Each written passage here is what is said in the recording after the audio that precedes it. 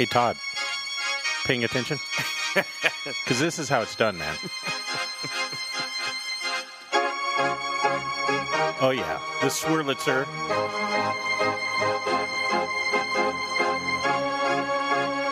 Forget this. This is bump music, man.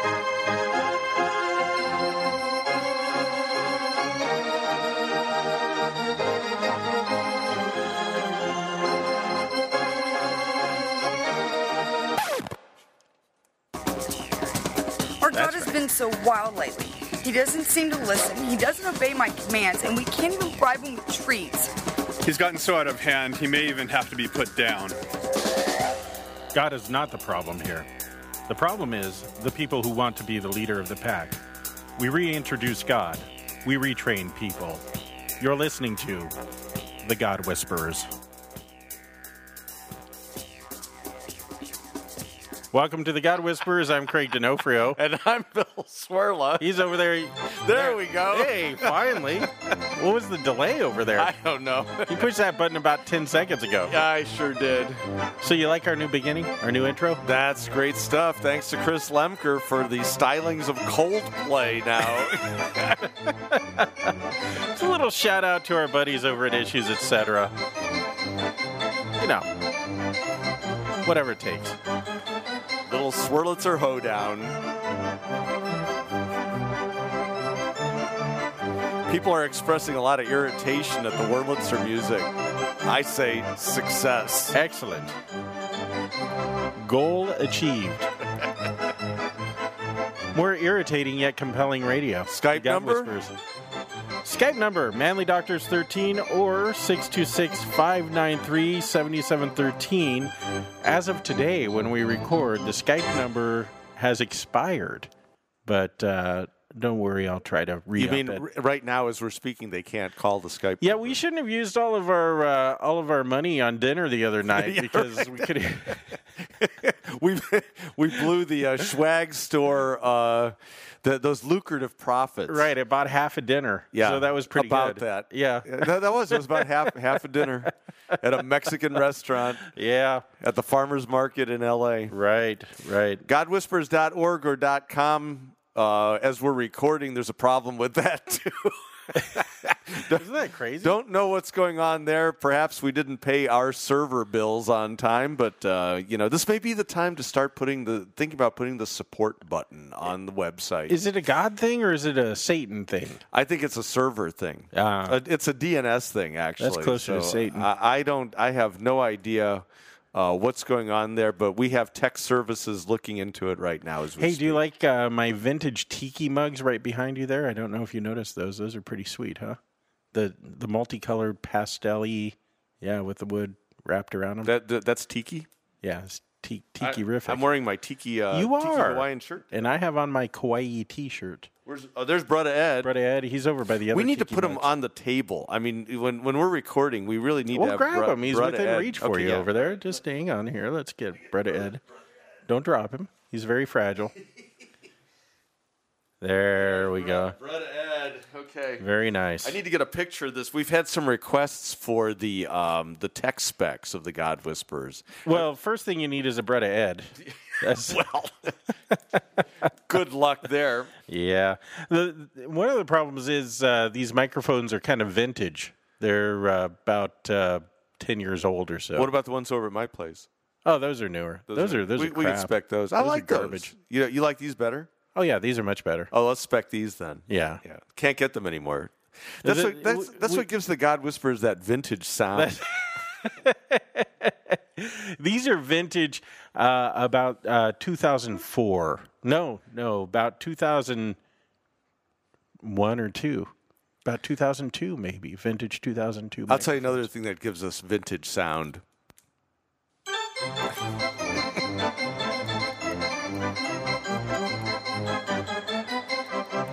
That's Lemker. Yeah, what a guy. Hey, what are we supposed to be talking about today? I don't even know. Well, we were doing some liturgy stuff. We got a bunch of things going on. We have a Skype caller. We do. We've got mailbag galore. The mailbag is busting over right now. And we've got a 24-second Bible study today. Oh, good. Yeah, and we've got a full docket. We may or may not get around the liturgy. I don't remember where we left off on the liturgy. We left off on creeds. Creeds. And I think today we're gonna spend a little time talking about hymn of the day. We don't need Hymns, creeds. We hymn have of the day. Bible. We've been there. We've done that. No creeds we're but done, the Bible. No creeds but Jesus. We're done. We're done with that. Yeah, we're moving on to hymns. Hymn of the day. I like to dwell on certain things. Yeah, well, get off of it. We're going to do hymn of the day today. Hod. I think.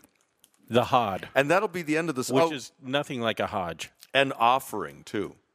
Offering or offertory, or both. Offering / offertory. Okay.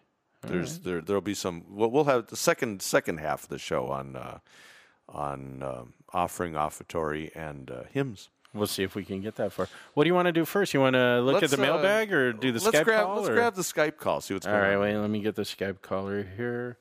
Audio hijack. Oh, got to rewind it here. Well prepared.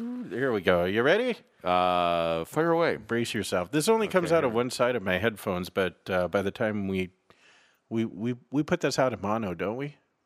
I don't know. We'll see. Yeah, we do. Well, hello there, manly doctors of divinity. I have a question for you today.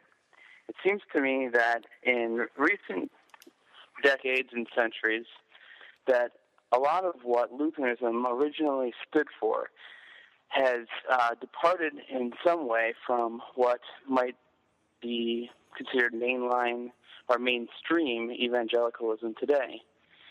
At the same time, the Catholic Church has seemed to approach many of the things that Luther stood against.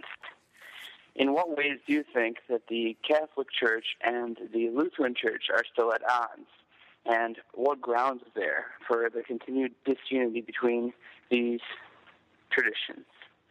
Have a bacon-licious day. Goodbye. Well, that's my kind of greeting right there. Bacon-licious day. I haven't had bacon in a while. Let me see if I get the question straight here. I can't wait for Lent. Bacon for Lent. That's right. Bacon Mondays. I mean, that's when that discipline really takes hold. I think we should change Lent and just call it Bent. Bent. Because then it's Bacon, Bacon Lent. Lent. Right. Blent. So we could actually make some purple T-shirts, get bent. All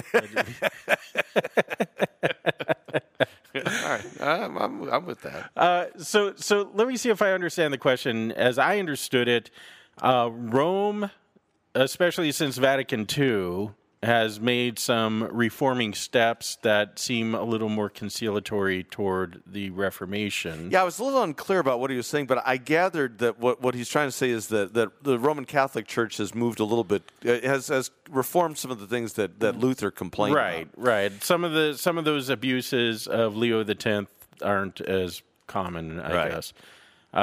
Meanwhile, the evangelicals and Lutherans have gone further apart.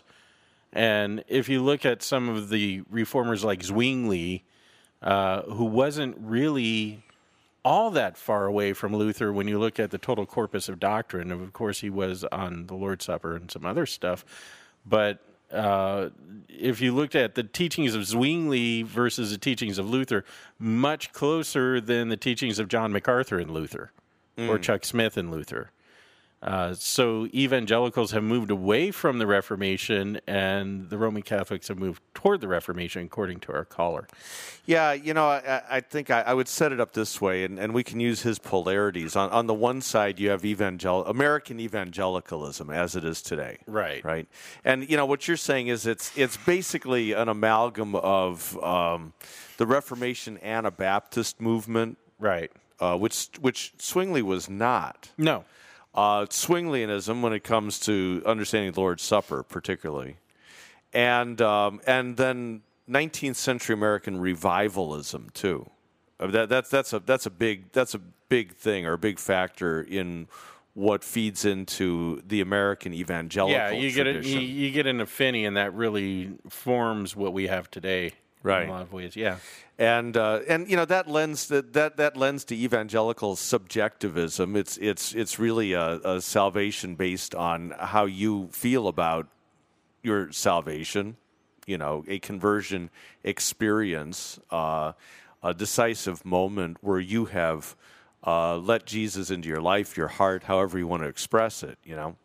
You know what's funny is that I found that a lot of lay Catholics today just talk like evangelicals too. Yeah. I encountered some people who the devotion of the Sacred Heart of Jesus and stuff. They thought that it was about you have to let Jesus into your heart. Oh, gosh, really? Yeah, really. And they're Catholics, And I said, no.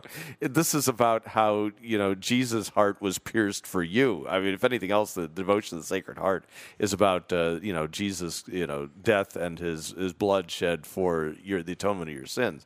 But, that's a whole different thing. Don't want to go down there. But I find a lot of lay Catholics today actually talk like evangelicals. Yeah. I do this...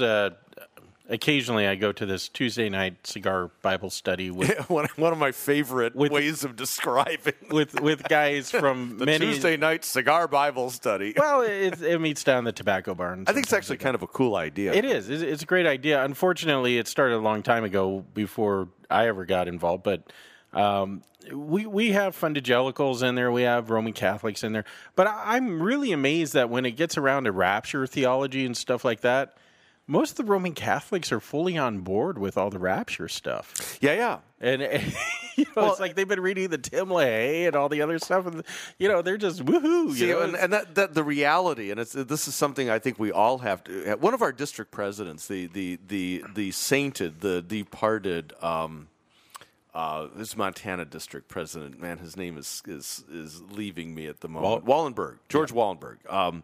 But he made some comment once to the effect that, if you take, and he's talking to Lutheran pastors, if you were to wake your parishioners up in 2 a.m. and ask them to confess the faith, most of them would come up Baptist.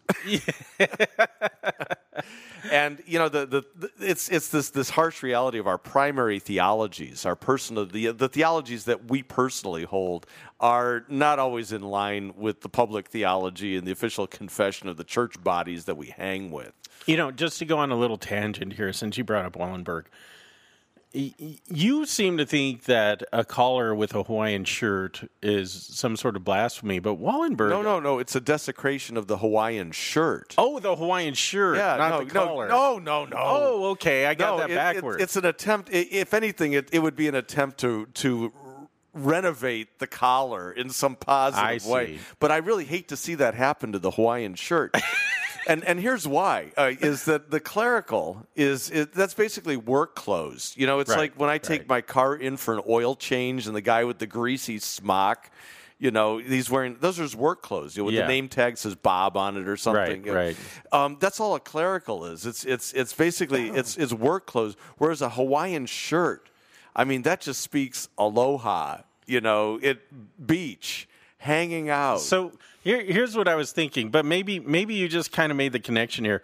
Wallenberg, his wife used to make him custom-made cowboy. I've seen the cowboy clerical with the string, with the kind of the bolo tie thing going. Right. And he used to wear those all the time. And he was out in St. Louis when I was at seminary. We sat in the library and talked for about 2 hours. Really good guy.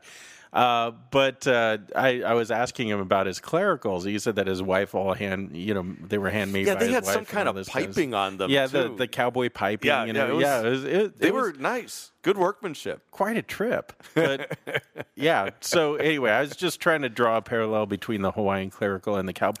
But I have no opinions about the shirt with the piping, you would wear that out on the range. So that would be kind of work clothes, too.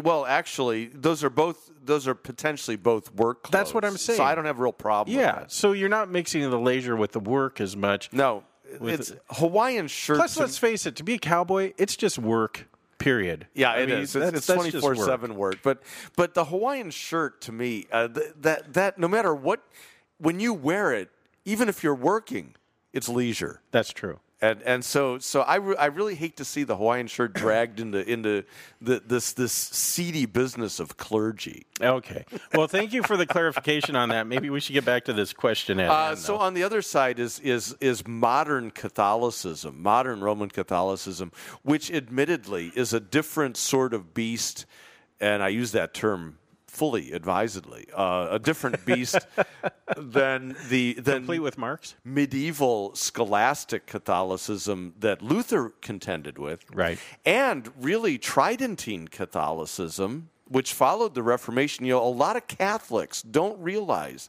that their denomination, their church body, their tradition, however you want to say it, was really conceived after Luther and the Reformation.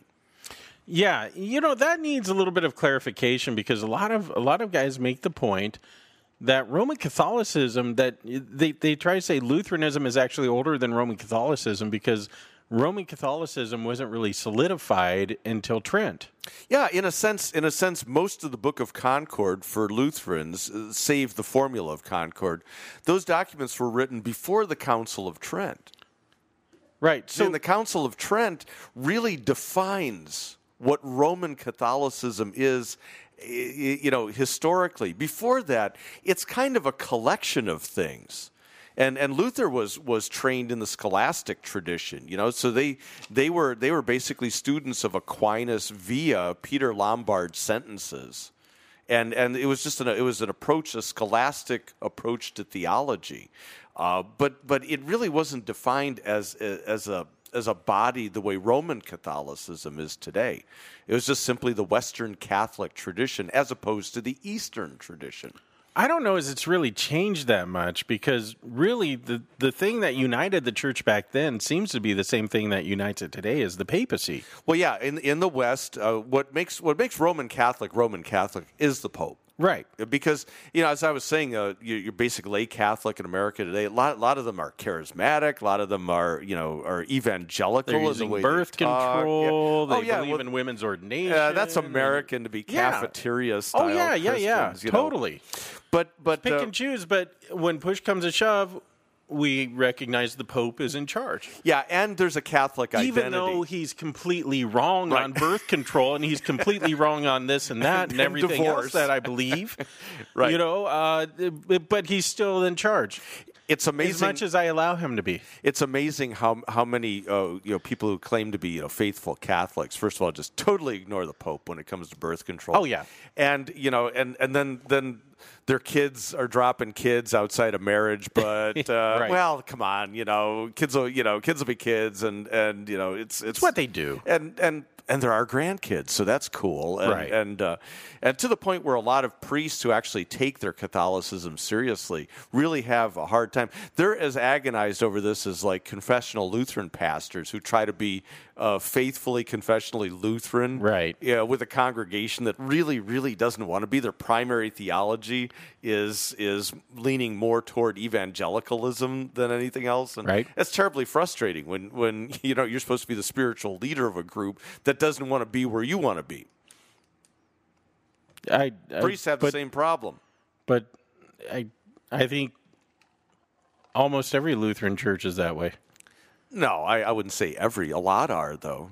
But let me rephrase that. You have people in every Lutheran church that are that way. Now, what our caller has sensed, and I think it's right, is that Vatican II in the early 1960s, 61 to 63, under I think it was Pope John the 20th, Vatican II did an awful lot to it didn't overturn Trent, but it shoved a lot of Trent aside, and it really made Roman Catholicism look, at least externally, look a lot more like perhaps what Luther envisioned it should be. Well, and then you also have the most recent, beautiful, the most recent popes making kind of conciliatory statements toward Luther and that sort of thing. Oh, we Informed Mail. They're calling about Paula's prescriptions. We get the voicemail too. Yeah, I'm sure we'll get to hear in a second here how this is excellent. They have shipped either my or Paula's prescriptions for something or other. That's a beautiful thing right there. Let's see if we can pick. So this up Lutheranism, as Herman's. Oh, here we go.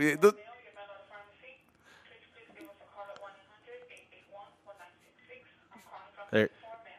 Okay, good. That's right. Got your drugs coming in from Mexico, and it's all. I don't know what drugs I'm waiting for, but well, they're coming, and so just take them. Don't ask questions. So where were we? Oh, Vatican II, making things look a little more conciliatory, little more Protestant, little less and then, medieval. And then I was saying that our current Pope Ratzinger and the previous Pope made some statements about Luther that are warm. Well, not necessarily insisting that he is condemned to the pit of hell any longer. Yeah, the thing is, first of all these even to the point where the current Pope says Luther was right, and I had a little Facebook discussion with somebody on this. Right about what? Well, yeah, that's right. Right about what? And so I get this link, and I look at the link, and it's like, yeah, Luther was right that salvation is by faith alone. And all right, well, that's cool. And then you keep reading on, and that faith is formed by love and is empowered by grace. And so it's like, wait a minute, Luther didn't mean that. So it's like Luther was right, providing I redefine Luther's terms my way. Right. Yeah, it's just all dishonest. Yeah. If you want to see the epitome of dishonesty, it's the Joint Declaration on Justification. And that's where which initially Cardinal Ratzinger, now Pope Benedict the sixth or 16th, Benny the 16th. but Benny and the as the man in charge of doctrine in the Vatican, he rejected this document. I did not know that. Yeah, no, he wrote against it, and what it is, it's just a kind of we agree to disagree. Well, because we agree to not talk about what really divides us. Not is quite. What it kind of seemed to be. Not quite. Me. It's like we're looking at things from two different perspectives, and both perspectives are equally valid. That's the so when Lutherans say, well, that yeah, we're justified, so we go to the lowest common denominator to agree on. The sky is blue. We agree. Now, it doesn't go that way, though. It basically says when Lutherans say we're justified by faith alone. Okay, they mean this. When Catholics say we're justified by faith and love, they mean this. And isn't it nice that we can have both perspectives on this? That's kind of the spirit of the Joint Declaration on Justification. Yeah. Is it just acknowledges one and the other as both being equally valid without taking into account that they're also mutually exclusive. Well, yeah, and that's the thing. When I read through that, I was like, this is saying a lot of nothing. So here's the deal. You go into your basic Catholic church today, and it's pretty much cleaned up. You don't see a lot of the statuary. Liturgically, it's very clean, almost sterile at times. Great case in point, go to the cathedral, Our Lady of the Angels in Los Angeles. That just reeks of post-Vatican II liturgics. There's no statuary, no nothing. You want to see all the statues, you have to go to the little side gizmos where they have all the stuff from the old cathedrals, St. Vibiano's. Mm-hmm. They have the old altarpiece. They have all the old Marian statues, all the saints. Or you go to one of the missions in California, because we have these restored missions. That's that's medieval Spanish. Yeah, you go down to San Juan Capistrano. Yeah, we just toured San Gabriel a few weeks ago. I've never been to that one. It's a good one. It's not far from my church either. No, it's a good one. It's worth going to. But we toured the San Gabriel mission, and a great exercise in Spanish medieval Catholicism. Is it as large or complete as Capistrano? Have you been down to Capistrano? Well, Capistrano's wrecked. I mean, that's just ruins. Well, pretty much. There's nothing there. They still have. No, there's still. No, this one's intact some and functioning chapel. It's rebuilt and working. Has a nice baptistry, by the way. Oh, okay. So it's like the one up in Santa Barbara. Yeah, Santa Barbara is working. Bonaventura is a working one. But that gives you an idea of what it was like pre-Vatican II. Lots of statuary, lots of saints. Well, you could just come to my church if you want to know what church was like pre-Vatican II, because we don't have air conditioning. Yeah, well, you have the mission style. Actually, you have the Spanish mission style church. It needs a coat of paint really bad.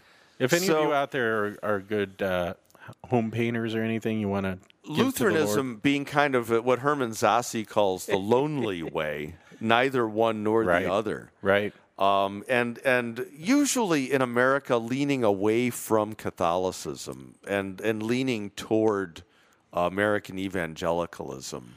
Yeah, but isn't that just the way of Lutherans in general? we're too Catholic to be Protestant. We're too Protestant to be Catholic. It's like the God Whisperers. We're too profane to be Christian, and we're too Christian to be profane. I don't know. I think that kind of self-consciousness is an American problem more than anything else, because evangelicalism is an American invention. You look at some of the other roots of evangelicalism, Wesleyan Methodism. That would amaze a lot of evangelicals how liturgical Wesley was.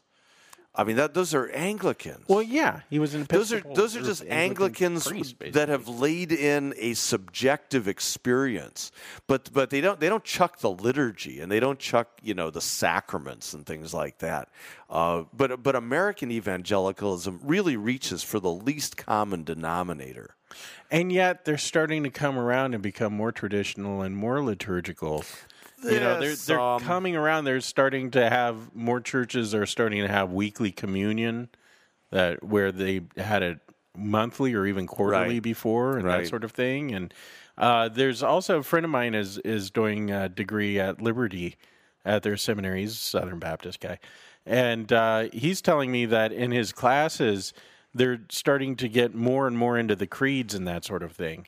And in generations past, the Southern Baptists, they didn't give a rat's patootie about the creeds. Yeah, and that's helpful. I think it tends to be more in the well-read and studied portions of evangelicalism. I don't think it's necessarily people's primary theology.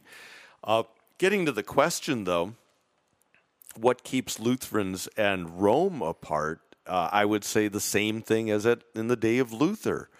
And that is until the Roman Catholic Church basically says that Trent was wrong. Right. Because Trent anathemizes those who say that we are justified by grace through faith apart from works, which is what St. Paul says in chapters 3 and 4 of Romans. And Ephesians 2. Well, yeah. I mean, but that's the clear teaching, apostolic teaching in the New Testament. And as long as that teaching is anathemized, we're kind of stuck.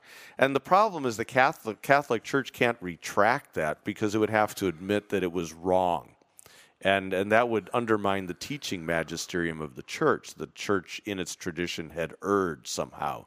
The Holy Spirit had failed to guide it. So a whole major doctrine of the church goes down the tubes if they admit they were wrong. Well, Luther kind of makes that point at the Diet of Worms also, that, he's pointing out that this council doesn't agree with that council. And so if I affirm one, I'm disavowing the other, and I'm going to be in trouble when it doesn't matter. The other thing that the Catholic Church needs to do is to revoke the excommunication of Luther. You can say Luther was right all you want, but unless the excommunication of Luther holds, you really don't mean it. We got to take a break. We'll be back right after this amazing song.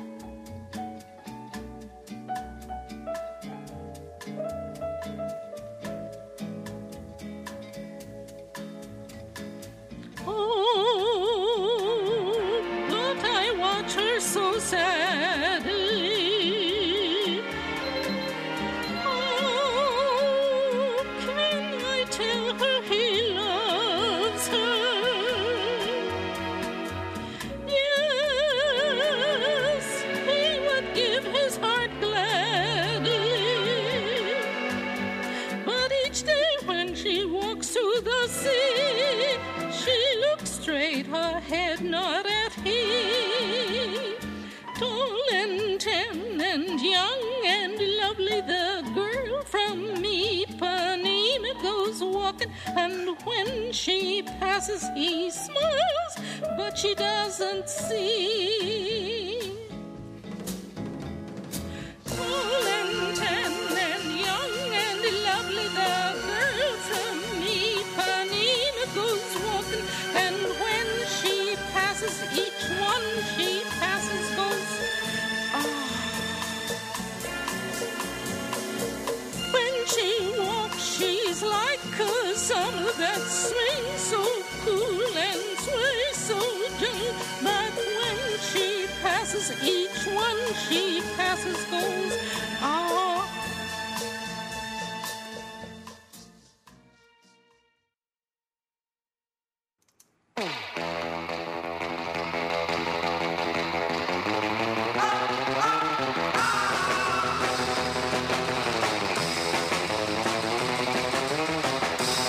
Hello, all you groovy cats out there in Radio Land.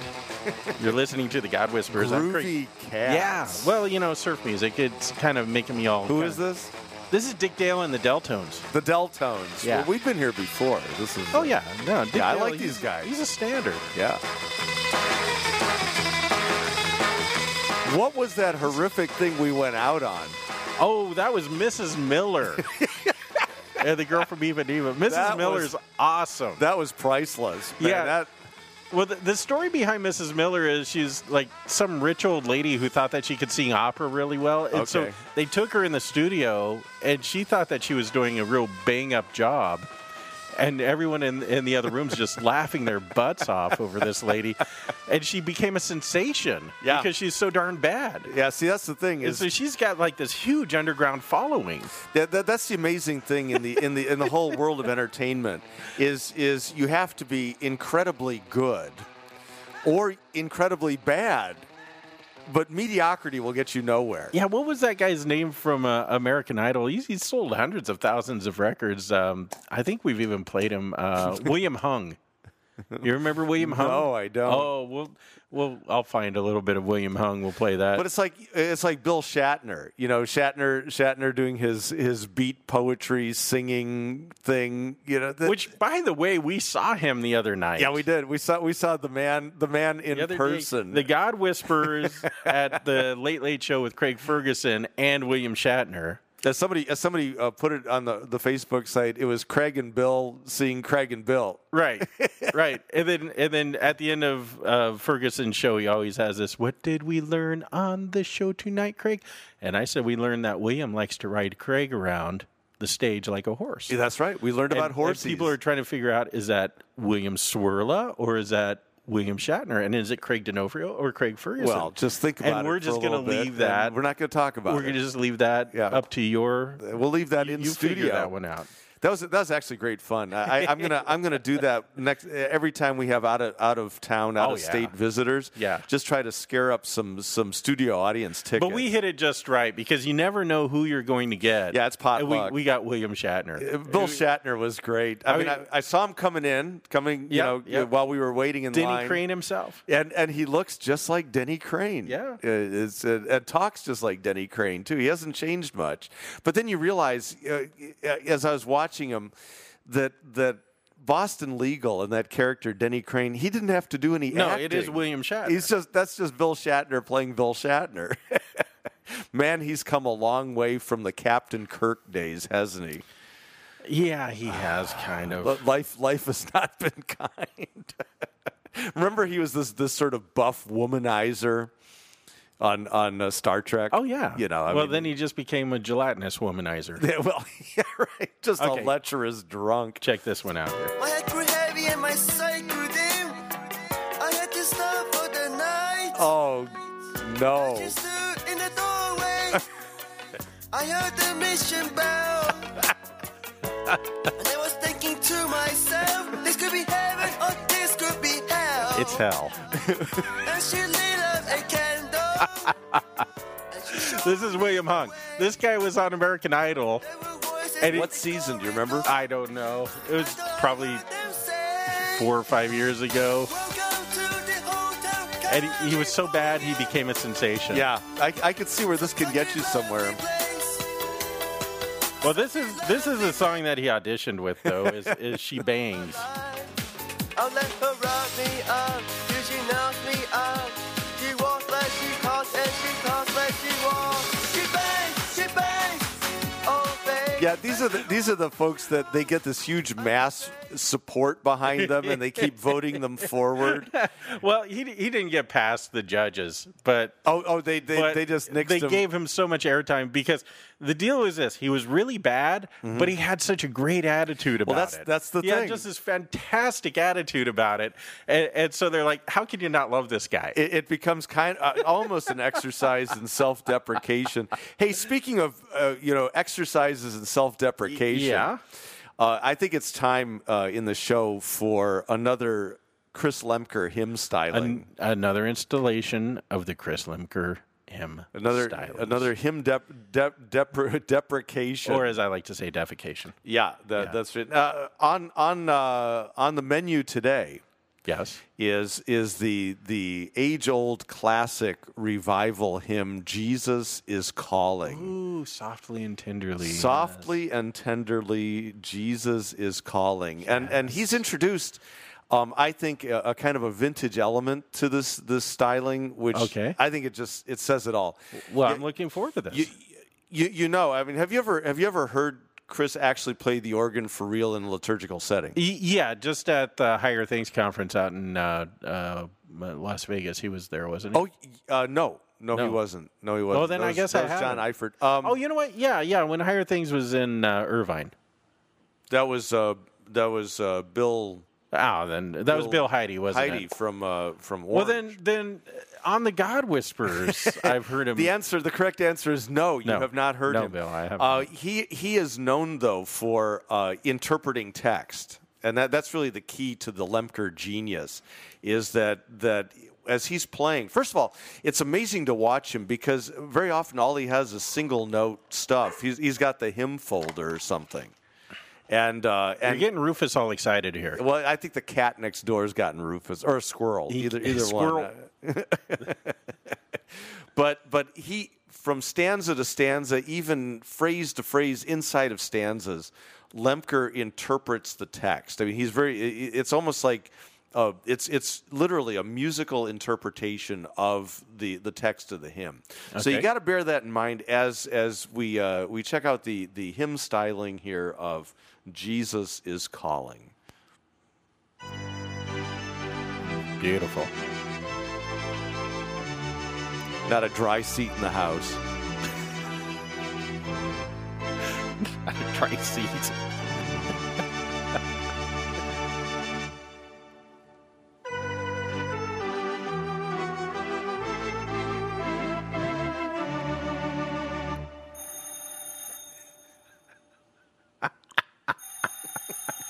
That's an old vintage telephone, isn't it? He's calling.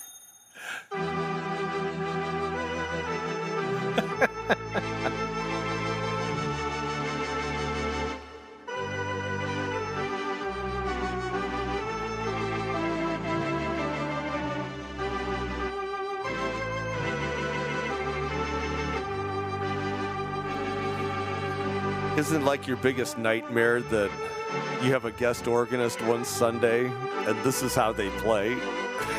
I might actually want this played at my funeral. Yeah. Complete with the bell. Here it comes again.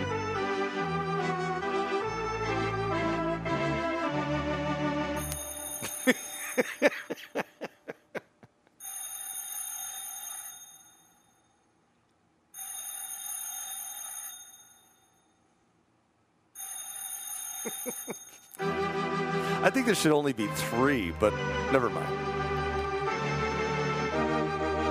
Oh, big ending. Bring it home. Hallelujah. That was Chris Lemker, the official organist of the God Whispers. You know the Calvinist version of that song, don't you? Softly and tenderly, Jesus is calling, the Calvinist version. How's it go? Softly and tenderly, Jesus is calling, calling for you, but not me. I cannot hear him because I'm not elected. It's an eternal decree. Go to hell, go to hell. All of you reprobates, go to hell. And then there's like various versions That's of that. That's a beautiful hymn. Yeah. Yeah. That's just beautiful. This is what you do at seminary. You learn alternate verses. That was Chris Lemker at the Mighty Swirlitzer. I think we're going to title the album "Swirlitzer Madness." It kind of embraces a number of things at the same time. Well, and then you also have Mark Jace's version of "Jesus Loves the Little Children." Yeah, Jesus loves some of the children of the world. Red and yellow, black and white. Some are precious in His sight. Oh my! That's the Calvinist version. Yeah. You know, I mean, that just kind of brings it home, doesn't it? It drives that double election just home. There you go. I'm tearing up. Just. All right. Do you just want to get to thinking the about topic, or shall we just segue nicely into the 24-second Bible study? I'd love to do a 24-second Bible study. Okay, let me cue this up here. You ready? Brace yourself. I'm braced. The following is a God Whisperers 24-second Bible study. Bill, Yes, Craig. what about conversion after death? Ooh, I'm glad you asked that question. That's the Rob Bell question. Hebrews 9:27. It is appointed for men to die once, and after that comes judgment. And to put a picture to that, Jesus tells the parable in Luke chapter 16 of the rich man and Lazarus, and they both die, and their judgment is sealed. Lazarus goes to the bosom of Abraham, and the rich man to Hades. You've just heard a God Whisperers 24-second Bible study. There you have it. See, and we can get more done in 24 seconds than Todd Wilkin can get done in 24 hours. Actually, that was about a 37-second Bible study. Really? But, you get long-winded. Who's checking? I was. Now, just wait a minute. When does the 24 seconds actually start? That's a good question. As long as the announcement is going on, in my opinion, that the 24 seconds starts after the announcement. But I want you to know that the 24-second Bible study cannot go beyond 57.312 seconds with sound effects in the background. Well, we could, if this were a tightly edited show, we could compress this. We could. We could use those voice Take compression. out all the breathing. We can speed up Do your... a Fisk. Yeah. No breathing. Yeah, no. Elevate. Don't elevate the voice. It's got to take him forever just to edit those things because he removes every breath that he ever takes. No, he doesn't breathe, really, in person. I've seen him deliver talks. He was at Higher Things. The kid has some serious lung capacity. Well, not only that, but he has the ability to appear first here and then in another place and not in between. He's kind of like an electron. He's got his own transporter. Well, I don't know what it is, but he actually live looks just like Max Headroom. That's just weird. That's really... For those of you who are too young to remember Max Headroom, go to YouTube. You'll figure it out. Right. Yeah. Nobody who listens to this show is too young to remember. Well, some of those homeschoolers. Or they like that retro stuff. Some of those homeschoolers, it's hard to say. You never know. We should talk about the liturgy for a while. No. You don't want to talk about the liturgy? Okay, we can. Are you still doing the liturgy? I don't know. You know? What hymn book? Actually, we're making the big transition this Sunday. Transition from DS3 back to DS2. Oh, for a while. I think we're going DS3 to DS4. See, you have some sort of rhyme or reason as to what you do. Mm-hmm. I just kind of switch when I feel like one's getting a little stiff and old. It's a little strange. So you're getting a little stagnant. We'll change. It's a little strange in the post-Pentecost season. Yeah, for us because what we do is we do 7 weeks of each. Okay. Why 7? It's a cool number. God's number, divine numbers, Sabbath I'd number. go with 8 because it's a baptismal number. 8 wouldn't be bad. And it's even that way. Although 8 symbolically, 8 is a post-scriptural symbol. How about 12? 12 is a good number. 12 solid. That, by the way, is the theme for the Higher Things conferences coming up next year in 2012. 12. Just 12. The Mayan calendar 12, 2012. It'll be our 12th year as Higher Things, which that is significant there. That falls in with the Mayan calendar. This is the end. The Mayans my friend. knew. The Mayans knew. They were... The Mayans had Higher Things in mind when they concocted their calendar. And I'm told by 2012 I'll have the mentality of a 12-year-old. I'll actually reach that. I will have reached that You'll have stage. moved up from there? Yes. Right now it's 10. Yeah, I know. You're going to skip progress 11. I'm excited. It's kind of like being double promoted when you're a kid. Man, that'll be great. It's like skipping a grade. Are you still doing that SPF 90 or whatever you're doing? P90X. P90X. Yeah. How's that going for you? I'm down about 20 pounds. Down 20 and pounds. I am just slamming those shakes. rapping out push-ups. Those shakes are like Drano. Yeah. Oh, they are fantastic. that reminds me. I got a colonoscopy to do next you month. just have a couple of my shakes, you'll Really? be ready to go. Oh man. Oh yeah. No, you do. They It's like a high colonic. They encourage you, like on your fourth week, you take a rest week, which is actually more grueling than the other. You A just rest change from up, the shakes. You just change up your workout, basically. That's because you have to get out of the bathroom for a while. Well, no, but during your rest week, they actually encourage you once or maybe 2 or 3 times a year to do what they call a shake cleanse. Now, I think most cleanses are nonsense because you're cleansing all the toxins, and then you ask what toxins, and they stare at you like, I don't know what you're talking about. There are no toxins. What kind of But what this nonsense? does for you is it takes you down for 3 days to about 800 calories a day. Yeah. And then it just pushes all of everything through you because it's high fiber stuff and and you know, you're clean as a whistle. You could go for your colonoscopy, no problem. Dr. Dean Adele says that if you dissect a colon, it's always clean. Yeah, right. It's in the cleansing business. That's what it does. No, I agree with Dean Adele. I think that cleanses are mostly nonsense. They enrich the people who sell them. But this cleanse and the Drano people, because you clog your toilet. This cleanse is different because there is absolutely nothing in your system after about 3 of these shakes. So you are completely cleansed, not only of toxins, but of all bodily fluids. But this SPF 90 thing, this is not really about shakes. No, This is about the P90X is a grueling workout that you do 6 days a week. And I like how everybody brags about it. That's the thing. I've noticed a couple of things about this thing. First of all, lots of Lutheran clergy on it. Yeah. You know, yeah, there are some guys that are, and they're getting some serious benefits. And from when you look around at a pastor's conference, it's a good thing too. I'm telling you, because I mean, there's some beefy boys in the clergy, but you know, and this will like boost sales for almies. I think, you know, as people's they got to shrink down investments and stuff like that. Yeah, and Almi doesn't go beyond an 18-inch neck. So, oh man, yeah. I mean, no wonder most of our guys don't wear clericals. No, I wear Toomey because Almi's too small for me. There you go. Yeah. All right. So but anyway, the P90X really, the shakes are optional. You don't even have to do the shakes. But the P90X is just a serious workout program, and I wouldn't be able to do it if I didn't have some really good people supporting me through this. That's well, 2 things I noticed. First of all, is that people are always talking about how they did their SPF 90 workout and how they're just totally beat. Oh yeah, which is like, why would I want to do this? First of all, I'm looking at this. They'll just say, "Oh, I did the Ultra Abs 101," and I can't breathe.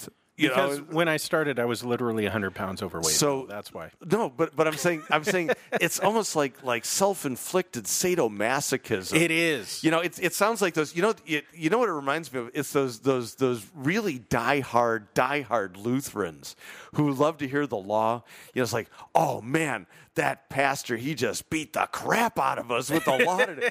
It was great. Well, I don't feel the need to wear my hair shirts or flog myself anymore because I'm doing this. Yeah, see, so there's kind of a thing going on there. The second thing I noticed is that after people go, was it a 90-day thing? Is that what the 90's about? Yeah, I'm going to do at least 3 rounds of the 90 days. So you're doing the SPF 270. Well, yeah, the P90X. And now they're coming out with P90X2. Oh yeah, which is sales must be slagging. Yeah, on and my coach is one of the guys working out in the videos, and I asked him yesterday. I said, "Is this something that I could transition into now?" He said, "Oh no." No. You're not ready. You need to get into shape before you can even buy that thing. You're not. They won't sell it to you. Yeah, you're not worthy. You have to submit a videotape just to qualify for that. This guy went from 370 pounds down to 180, and he's ripped to the bone. And he says this thing just kills me. Just a babe magnet. Well, he's married with kids and everything. Still, he's got a lot of loose skin too. Oh, yeah. See, that's harsh. Yeah, it's yeah. Well, the tent, it expands. But the guy's in phenomenal condition, and he did that in literally a year. Yeah. Well, so you're going to go 3 times What? You're going to do the if I can PX 270. Yeah, the P90X 1 year, basically. But this is kind of like people going through college on the 7-year plan, is it, or something like? Yeah, that? the thing is, I haven't wanted to talk a whole lot about this because I'm scared. Aren't you glad I introduced it? Yeah, because I'm really scared that I'm not going to see this thing through. And I want to see it through, but there's no guarantee. The second thing I notice is that all the clergy who do this take off their shirts for Facebook. So I want right here and now, I want a solemn pledge that when you're done, and I hope this works for you. I mean, I think it's cool, but I don't want to see you without a shirt. Okay. It's bad enough that you do these shows without pants. I hereby swear that I will not take off my shirt and put it on Facebook for at least 6 months.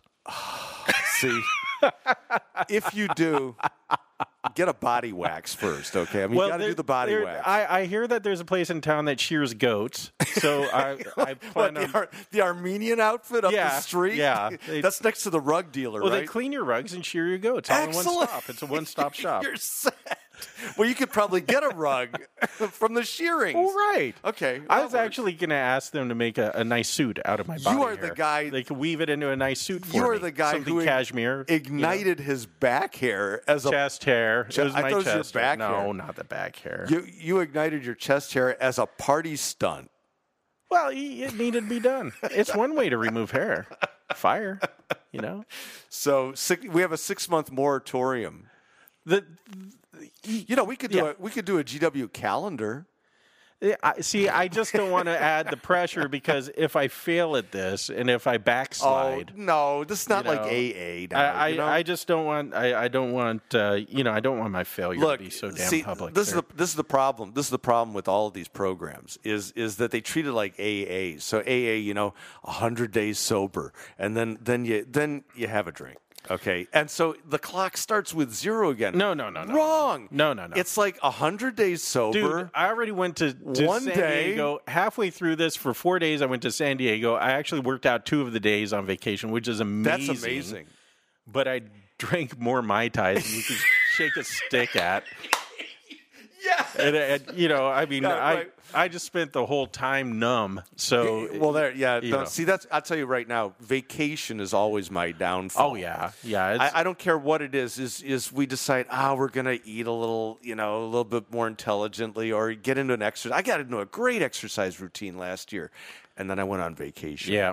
And it's just all hell breaks loose. And I'm just impressed as all get out that I managed to come back and get back on the wagon. That's good. Because I've never been able to do that after vacation. That's before. good.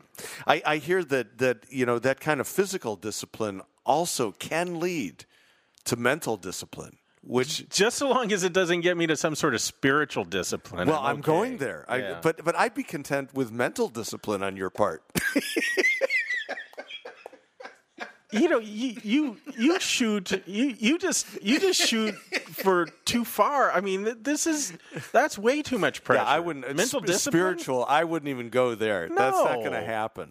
I mean, but why would you even suggest mental discipline for me? I don't know. Why would you? You feel better about yourself. I feel fine about myself Really? with no mental discipline. Hey, we got 5 minutes left. 5 minutes. 5 minutes. Talk about this whole hymn thing, or what? Let's talk about the hymn of the day, the HOD. The HOD. How do you pick your hymns? I used to go by the text, and then I found that the hymns that match the text, no one can sing. Yeah, well, there's that problem. So I married an organist who helps me with the tunes also. A very fine organist, by the way. She's great. Who also plays the organ well. She rocks. Yeah. And she's also pretty good on the piano, too. But, yes, I got the double entendre. Anyway, so now, actually, Paul is a big help with that. So I don't just pick according to the text. That's right. You sleep with your organist. I do. Yeah, I have sex with the organist. That's going to end up on the solid gold at the end of the year, right there. Brian Yamami will not miss that one. At least it's not the Episcopalian guy that we used to have. That's good, yeah. Very good. But no, so there, and Concordia puts out a pretty good guide that suggests the hymn of the day and that sort of thing. And so I use that too. Spiral bound. It's for all 3 years of the 3-year lectionary and the 1-year lectionary, along with festivals and everything else. Great guide. And it not only has hymns geared to the readings, but also then more hymns in case they're all unsingable. Right. So you probably have a choice of about. That's what we use. So my organist and I sit down and we do a quarter of the year at a shot. Yeah, that's about what we do. And I wiped out. I used to have a 3-year running thing. What we've done for the last 3.5 years, and it was stored on my iDisk. Yeah. And in a moment of neatness, I wiped out. I cleaned out my iDisk. Oh, gone forever. Oh, that's rough. Yeah. So 3 minutes. So hymn of the day. So you now how do you pick them then, if not by the text? I look at what is suggested, and then I assume that that's going to go with the text pretty well. And then I look at the hymn, and I say, so do you and Paula confab about this then? Actually, it's gotten to the point where Paula does more hymn selection than I do. Oh, now it comes out. Yeah. Okay, so Paula selects the hymns. Not always, but on occasion. Pretty much. Yeah. Well, I mean, if I pick him, she's like, no, honey, you don't want to do that one. We actually... No one will be singing. We've come up with a pattern. Not even you will be singing. This is the secret pattern, okay? Is that we're using entrance hymns now rather than intro. It's only in Advent and Lent.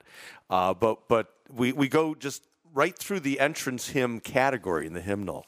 I forgot what number it is, like 901, something like that. But just sequentially through each Sunday. Then there's the hymn of the day, usually the one specified by the CPH guide, but there are occasions when it's a little bit tough to sing. Right. And I don't want letters. So we'll look for something, but it's got to be reflective of the gospel. And then we do closing hymns similarly, that is, we sequentially go through the hymnal section with closing hymns, or sometimes a good hymn suggestion from the list. And then for distribution hymns, the first hymn is always a Lord's Supper hymn, sequentially through the Lord's Supper section of the hymnal, followed by 2 other hymns that are suggested by the readings. So what about when a parishioner comes up and says, Pastor, I really love What a Friend We Have in Jesus, and can we sing that? What do you do with that? Tell me about the parishioner a little bit. They're old, stodgy pietist. Rich? Yeah, but they don't give anything to the church. Oh. Because, usually that's the way it works, is old, stodgy rich people. I'm willing to sell a distribution hymn. In fact, I was thinking about that one time. I had this idea of, like, you know how they have silent auctions and everything else? We could silent auction the 3rd hymn slot in the distribution hymns. Because that's kind of I do follow a principle, always end the service on a rouser. Don't end on these minor key, ponderous 20-verse kind of things. I mean, that's the last thing people remember when they walk out the door. They ain't coming back next week. Isn't that one of the things, though, that you look at the text and it's like this glorious, uplifting, Christ-centered text, and then the organist starts playing some minor key dirge? Well, the organist can't help the key, but the dirge tempo, they could do something. But it's like the music and the text do not fit here. No. A lot of hymns get played too slowly. Okay, that's one of the problems with hymns being played slowly. And let the peace of Christ rule in your hearts, to which you indeed were called in one body, and be thankful. Let the word of Christ dwell in you richly, teaching and admonishing one another in all wisdom, singing psalms and hymns and spiritual songs with thankfulness in your hearts. That's about all that we have left to say here. That verse is like in the front of every hymnal that's ever been published. Is it? It's a good one, too. We're over time, and I'm trying to find our outro here. And the problem is I'm on the wrong playlist. Oh, that's the problem right there. Well, we can always go out on this. We could go out on this. Attention. The following segment contains a homeschooler alert. There it is. All right. There it is. We're done. We barely got to it. We have to get the Lemker stylings of this onto the CD. Yeah, we need to do that. Yeah. Should we offer CD or just MP3 downloads? MP3. CDs are so passé. For cost, though, I mean, we're going to be charging for this. Well, can we get like $30 for a CD? How much do we have to pay Lemker? That's a good question. We do advertising for them. I don't know. We'll see. We'll see you next time on the God Whispers. We're going to go have lunch with Mark Pearson. It's his birthday. Happy birthday, Mark. At Mimi's. At Mimi's. That's an old ladies restaurant. That's what you say. Yeah. Beige food. Have some sort of turkey avocado sandwich. There's no flavor. Oh, no, it's delicious. Turkey has no flavor. Order the bruschetta. Bruschetta there is fantastic. What do you know? You just eat shakes. Yeah, but I poop real good. See you next time. It's just an instrument to praise his name. Jesus is a friend of mine. Jesus is my friend. Jesus is a friend